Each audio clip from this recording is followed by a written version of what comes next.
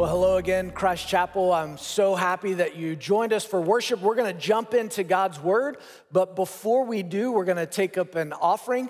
And so if you would, go ahead and take that opportunity to give online. Many of you gave last week, and I couldn't be more thankful. If you didn't give last week and you don't have that link, you can text in that specific code to the campus that you usually attend, and it'll send you a link to give. So many of you gave last week, and you even set up reoccurring gifts, which I'm so thankful for, because as I said last week, in these unprecedented times, it was gonna take unprecedented faith, and that meant unprecedented sacrifice, and that included giving for us. I told you benevolence needs would spike last Sunday, and certainly they did. Monday morning, we saw as many benevolence requests that one morning as we usually do in an entire month.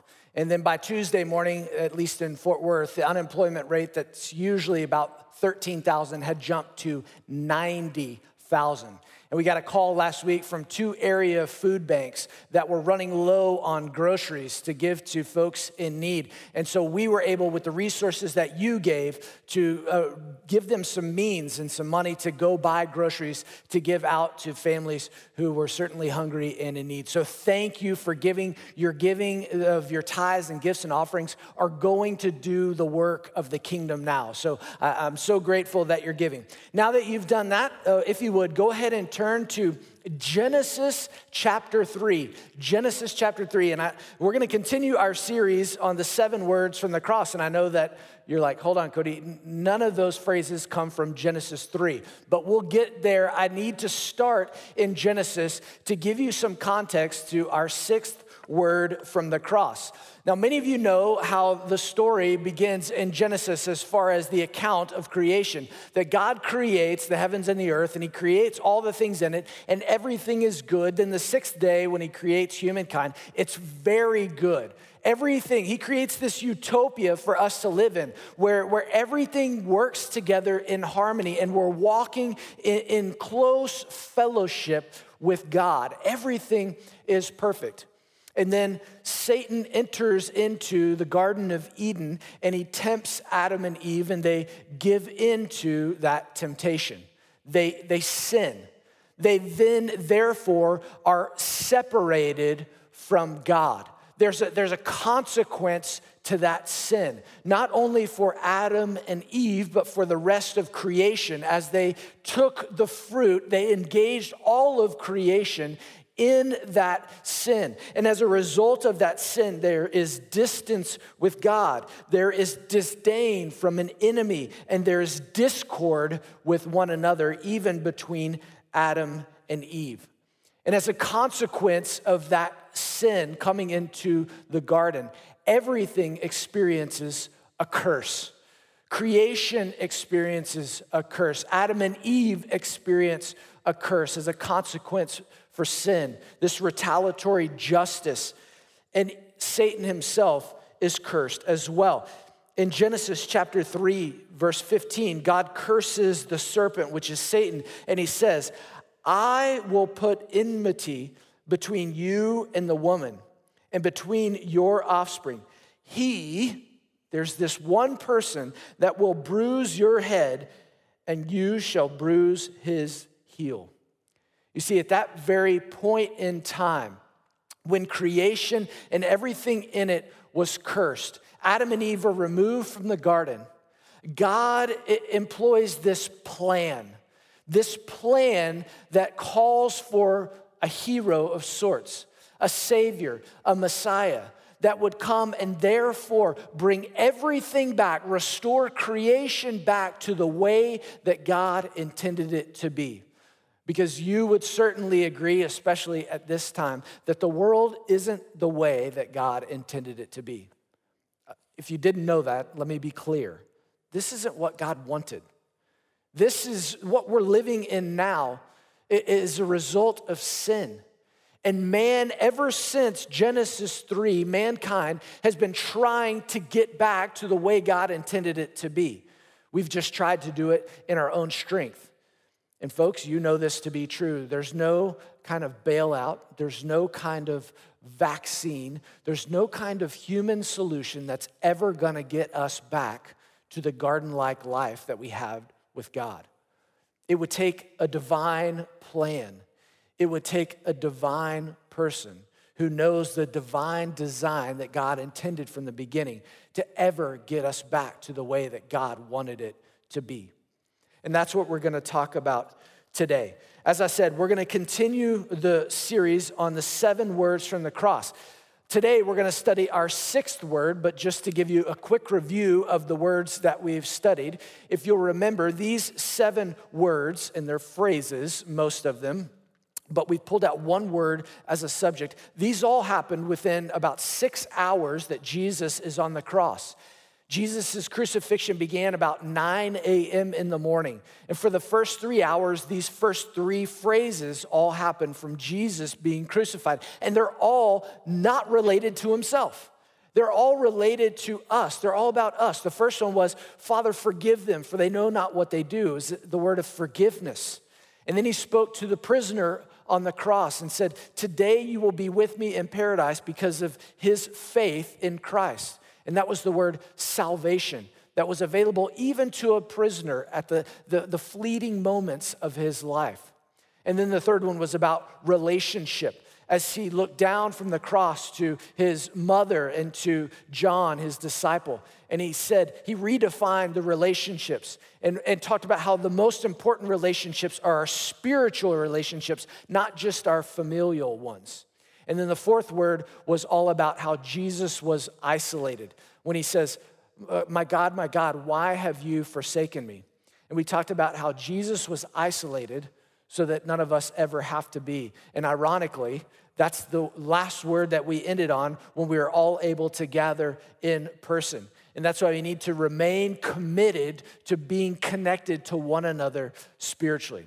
And then the last sermon that we did was the 5th word from the cross, which Dr. Doug Cecil did, which was Jesus is saying, I thirst. It expressed his humanity. And the word was desperation, how we all have a thirst that we can't quench ourselves. That Jesus, the living water, is the only one who can quench that thirst. Well, today we come to our 6th word from the cross, which is just literally in Greek, one word. It's tetelestai. And it is that phrase that is in John chapter 19, verse 30. It's the phrase, it is finished. That's the phrase. But it all comes from one word, tetelestai. This word and this phrase only shows up in the Gospel of John. In Mark and Matthew, it only tells us that there's a loud cry. But this was the loud cry that Jesus gives us, tetelestai. Now, tetelestai is an interesting word because it's a very common word that would have been used during those days that meant to complete a task or an obligation or even a plan. It meant to finish something. One of the ways that we know that this word was used, ancient papyri have been found with the word tetelestai on a receipt that a person paid for their taxes. So when you finished paying your taxes, they would say that it's been paid in full. It's been tetelestai. It is finished. You are finished paying your debt. Anecdotally, we read an account of someone saying that this actually happened with ancient criminals as well. That when a criminal was convicted of a crime, that he would be put in a jail cell, he or she would be put in a jail cell, and a piece of paper would be put outside of the jail cell that would have told of their crime, but would have also told of their sentence, how long they were meant to be incarcerated. And then when they were done serving that sentence, that the piece of paper was then handed to them with the word tetelestai, that it's finished. They have finished paying their debt that they owed for their crime. And they would always carry that piece of paper around that verified their freedom. So that if anybody said, hey, weren't you supposed to be in prison? They could show them, no, tetelestai, it is finished. So it's a very common Greek word, but Jesus uses it in a very uncommon way from the cross. See, when Jesus says it's finished, what he's saying is that Jesus completed the goal for which he was sent to accomplish, and that was our redemption. Our redemption. Now, I know I've introduced the new word redemption to you, and I'll explain what redemption means. To redeem something means to return to its rightful place, to return to its rightful condition, to its original intent. Oftentimes it meant to return to its original owner. And in order to return to an original owner, there was usually a cost.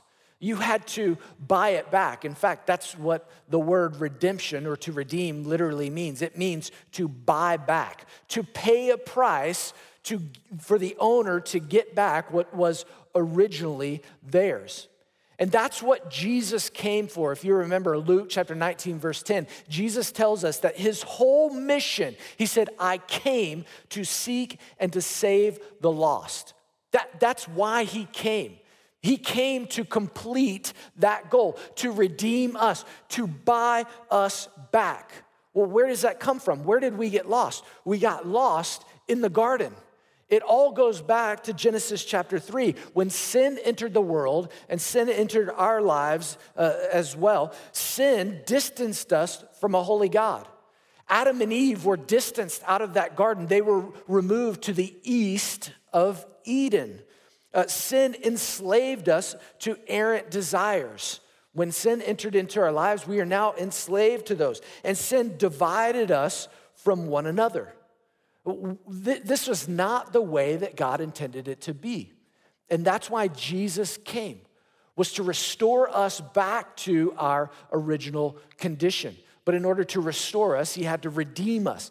He had to literally buy us back. And so when Jesus on the cross says, it is finished, that means that the final payment has been made. Jesus has paid the price in full. You see, because tetelestai doesn't just mean to finish a task. It means to fulfill a task to its fullest extent. He left no stone unturned. And I put this in your sermon notes because that it is pregnant with meaning, if I can use that phrase. It's full of meaning of when he says it is finished, what it is he talking about? Is he just talking about the price that he paid on the cross? He's talking about so much more. And so I've put these in your sermon notes and want you to see. Because when he says it is finished, he's talking about a bunch of different things. The first thing is he's talking about his earthly life and the suffering of Christ for the sake of our sins. Romans tells us that the wages of sin is death. That's what our sin deserves. That's the payment that's required for our sin. And so when Jesus says it is finished, what he's saying is, I have finished paying the penalty for your sin because I have suffered everything of the wrath of God, that cup that he asked would be removed from him in Gethsemane.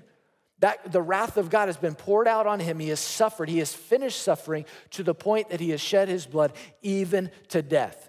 So his life, his earthly suffering is now tetelestai. It's finished. Also, the Old Testament prophecies predicting God's salvation through a Messiah, that is finished.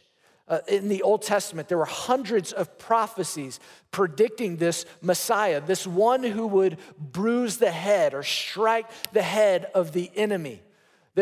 All of these were pointing and foreshadowing the coming of Jesus, our Savior. In fact, and he fulfilled all of them. In fact, there were 28 prophecies that were directly related to the cross, to his crucifixion, that were fulfilled. So Jesus fulfills hundreds of prophecies, and he fulfills them all to their fullest extent. And he says, that's finished. The prophecies are finished. He also goes on, another thing that's finished is the sacrificial system that foreshadowed ultimate forgiveness.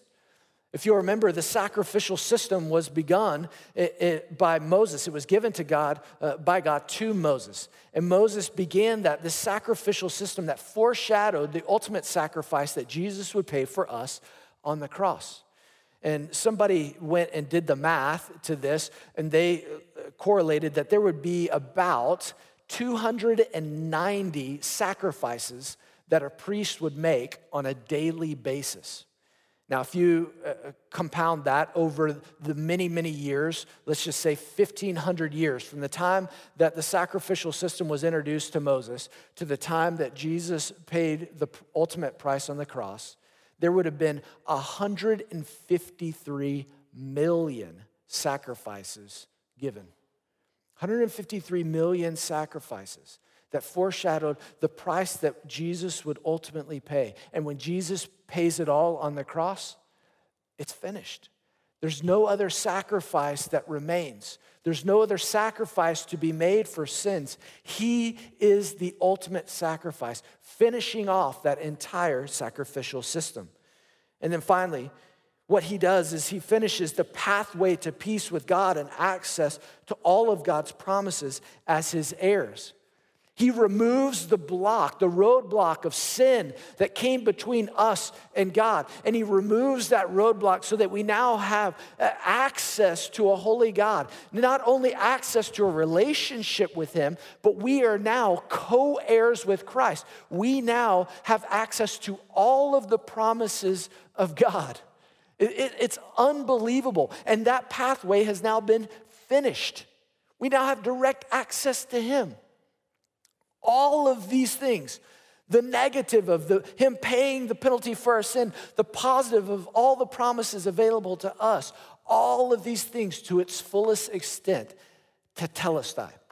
It has been finished. Right there on the cross with Jesus. See, his purpose of coming to seek and to save the lost, to bring us back to God, was all fulfilled at that moment on the cross. That's what 1 Peter 3:18 says. It says, for Christ also suffered once for sins, the righteous for the unrighteous. Why?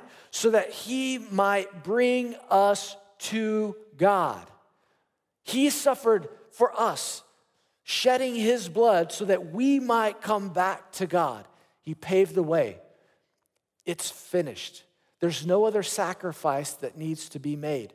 There's no other things that we can do to earn it. He's done it all. See, Jesus completed the work necessary to bring us back to God. It was a plan that started back in Genesis 3. You see, because when something is finished, it implies that there's a plan in place. The way that the designer had imagined it going. And that plan for redemption started in Genesis 3, and then Jesus carries it all the way to completion, so that now through Christ, we can be made new. That's what Paul's talking about in 2 Corinthians. 2 Corinthians 5, he says, therefore, if anyone is in Christ, now if we have faith in Christ, he is a new creation. The old has passed away. Behold, the new has now come. All of this is from God, who through Christ reconciled us to himself. You see, through Christ, the curse is reversed. All of those things, all of the curses that creation was experiencing, that we were experiencing through Christ, all of those things are reversed. They go back. We can go back to the way that God intended it to be. But that's only through Christ. It's something that your heart longs for. It's something that my heart longs for. It's something that creation has been longing for, as Romans talks about. Everything wants to be renewed, restored, redeemed back to its original. But it only happens through Christ. I've put that on your sermon notes just to tell you what happens through Christ, how we can go back to being a new creation, recreated in Christ. You see, through Christ, the distance with God is erased. The distance that Adam and Eve had once experienced, being cast out of his presence, east of Eden, there's now no longer any distance. In fact, what we know from corresponding gospels, synoptic gospels, is that when Jesus says it is finished, there is a symbolic representation of us having direct access to God. You see, in Matthew chapter 27, verse 51, it says, behold, the curtain of the temple was torn in two from top to bottom. And you go, well, what curtain is this, Cody? What are you talking about? Is this in a household? No. See, this curtain was a special curtain that was in the temple, that was there where people would worship God. And this specific curtain was even in a specific room inside this place where people worship God. And that room was called the Holy of Holies. And in the Holy of Holies, that's where they said symbolically God's presence dwelled. And only the high priest was allowed to go into that room, the Holy of Holies, and he was only allowed to go in there once a year on the Day of Atonement.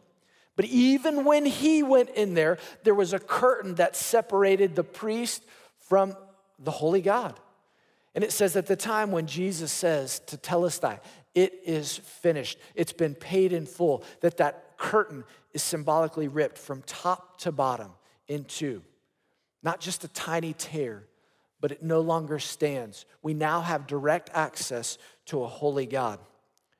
Also, through Christ, the enslavement to the enemy is overcome.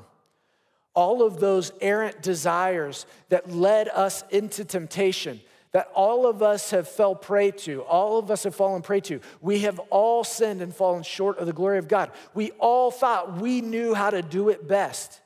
And when we entered into that sin and temptation, we were now enslaved to those desires, those carnal desires, always thinking that we were searching for fulfillment, and we never got there. We were always enslaved to that, and only through Christ can that enslavement be broken, and we don't have to be enslaved to that any longer. In fact, Jesus says that he says, I have told you these things that you may have peace. You see, in the world, you will have tribulation. Couldn't be more true today. And even as believers, we still have trouble. But he says, take heart. Just like we talked about last week, take heart, have courage, have confidence in me. He says, I have overcome the world. You see, we follow him. We follow in his footsteps. And we follow him in freedom, not enslaved to sin, to those desires that end up leading to death and destruction. And through Christ, the division with each other is replaced with unity. You see, back in the garden, as soon as Adam and Eve sinned, they are divided by sin and shame. And it says nakedness. Nakedness always pointed to shame.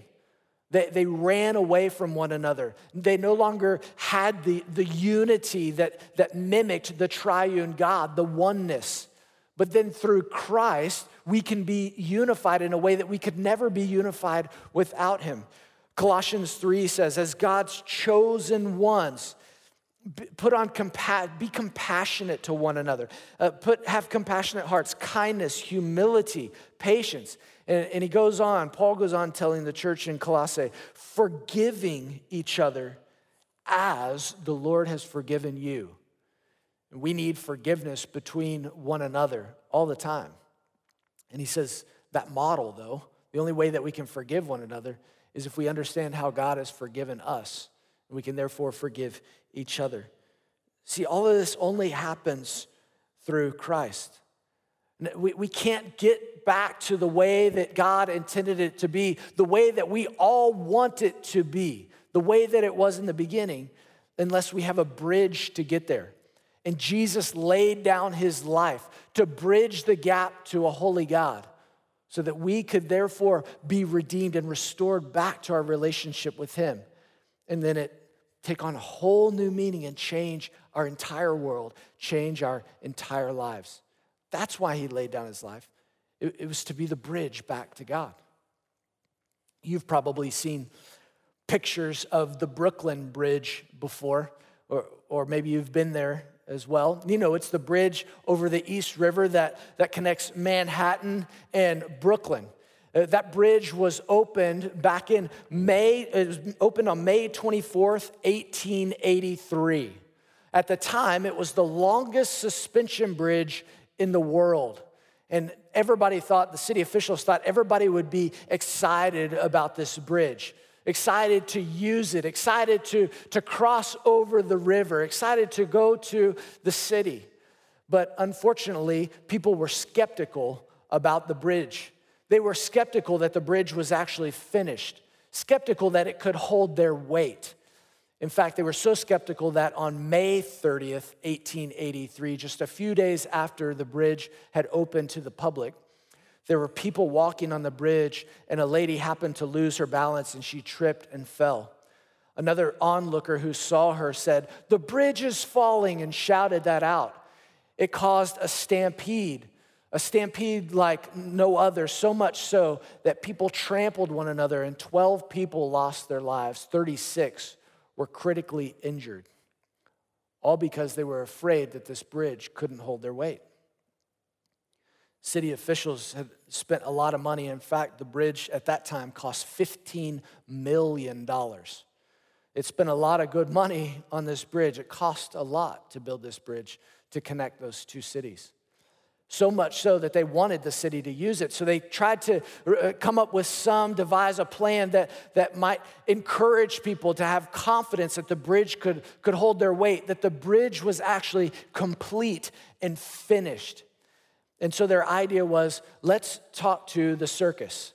And so they reached out to P.T. Barnum of Barnum and Bailey Circus. And they said, would you lead a procession? Would you lead a parade of all of your animals to go across the bridge so that then everyone will see that the bridge is trustworthy, that it validates its use and it can hold up their weight? And P.T. Barnum, always wanting some publicity, decided that he would do that. And so on May 17th, 1884, he took a circus in a parade across that bridge. In that parade were 21 elephants and 17 camels. Pulling up the rear, one of the elephants was Jumbo the elephant, a 6-ton, 12-foot African elephant. And after the people in the city saw that the bridge would sustain their weight, they decided they could trust it with their own lives as well. You see, what I find so ironic about that is the bridge was complete and the bridge was finished. The only thing that stopped people from crossing it was their own fear and insecurity. What was their lack of trust? And how could they show that they trusted the bridge? It was to put their full weight on the bridge, to literally entrust their lives to that bridge. I mean, I think it's obvious the spiritual implication that's there. You see, the bridge is finished. Jesus has bridged the gap that we could never bridge ourselves to bring us back to God. The work is finished. The question is, will you come back to God? Will you trust Him with your life? And will you walk over that bridge? You take advantage of that gift that He's given you to be that bridge back to God. Let me give you some words to live by. First, don't leave His finished work as your unfinished business. Don't leave Christ's finished work as your unfinished business. It'd be a shame for the Brooklyn Bridge for people to have spent $15 million back in 1883 for this enormous amount to be paid for this beautiful bridge that was sufficient to carry anyone over who wanted to, yet no one used it. No one ever trust it and go to a better place. Enjoy the freedom that they have and access. The same is true for God. The work has been finished. Christ laid down His life. Everything's been completed and done. And what a tragedy if we just stay on the other side, distant from God, and never take advantage of His free gift, the free gift that's available to you that He offers you at such a high cost, the cost of His Son. That's what Ephesians 2:8-9 says. For by grace you have been saved through faith. And this is not your own doing. It is the gift of God, not a result of works, so that no one may boast. See, what Ephesians 2:8-9 says is, it's a gift.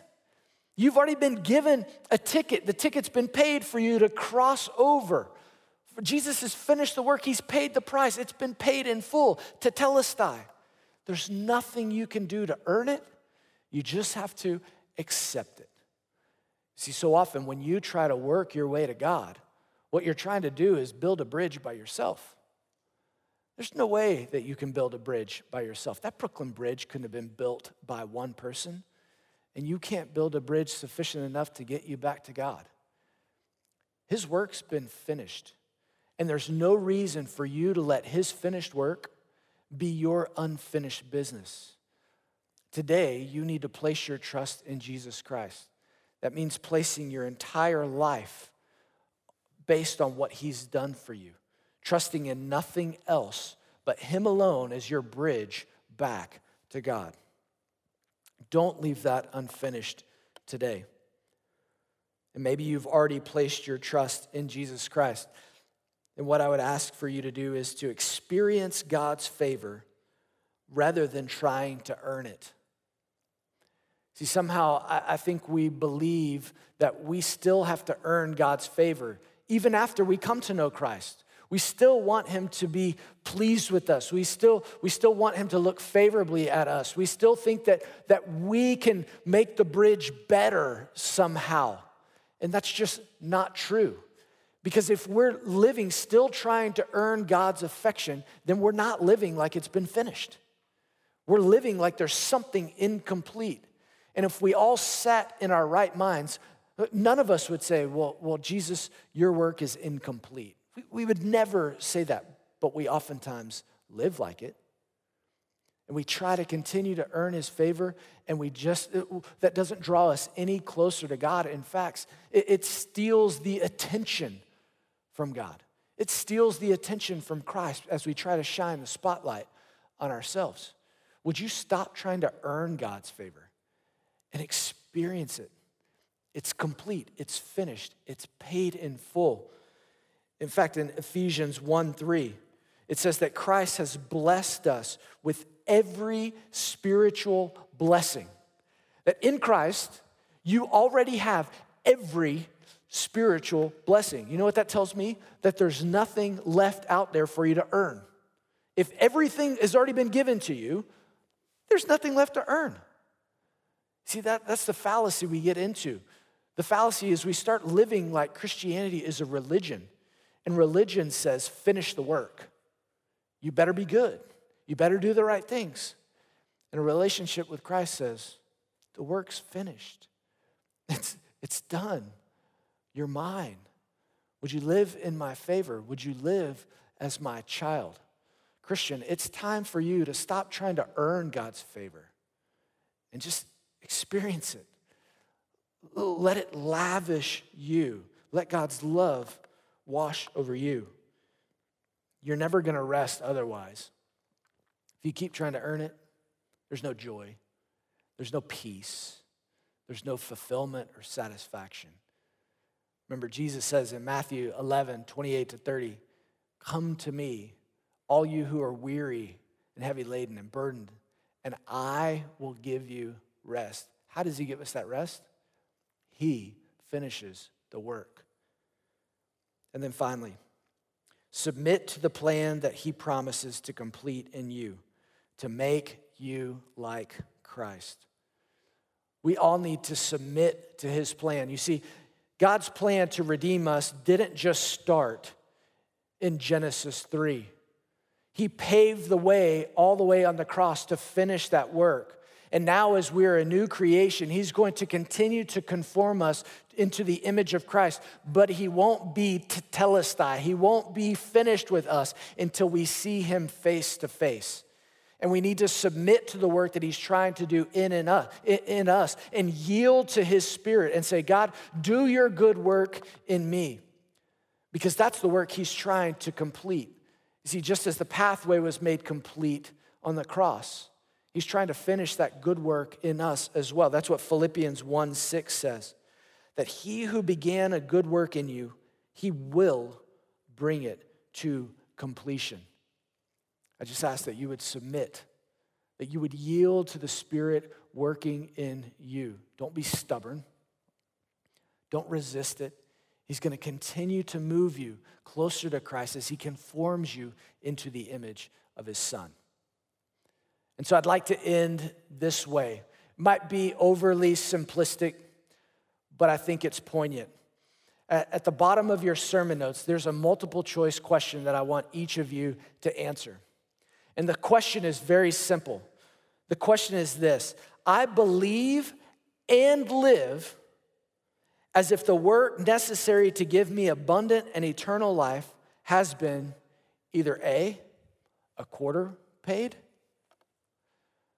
B, halfway paid, C, even 3/4 paid, or D, it's been completely paid, fulfilled in Christ.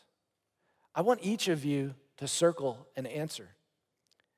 I want you to be honest with yourself and where you are in your relationship with God. And let me ask you this: if you circled anything other than D, then what's it gonna take to get you there? What's it gonna take to get you to D? What is it? Is it some kind of good works? Is it somebody telling you nice things about yourself? Is it you finishing a volunteer project? What is it gonna take? Because I think if you sat and reasoned it out, you would realize nothing's ever gonna add up in your own effort to complete what only Christ can do. You see, it's my prayer that all of us today would come to the point where we realize that our salvation and our assurance is in Christ alone, that it can only be completed in him, and that we would all rest in Christ and rest in our souls, saying, Tetelestai, thank you, God, that it is finished. Would you pray with me? God, I thank you that you have sent your Son to build a bridge that we could never build ourselves, to bring us and bridge the chasm that we had created with our own sin. We didn't deserve it. We didn't deserve to be loved by you. We didn't deserve to be brought back into a right relationship with you, but you loved us so much that you sent your only Son to complete that work. May we rest in you. May we come to you for that soul, eternal rest and abundant life that's only available through your wonderful divine bridge back to the way that you intended it to be. That's in your Son, in whose name we pray. Amen.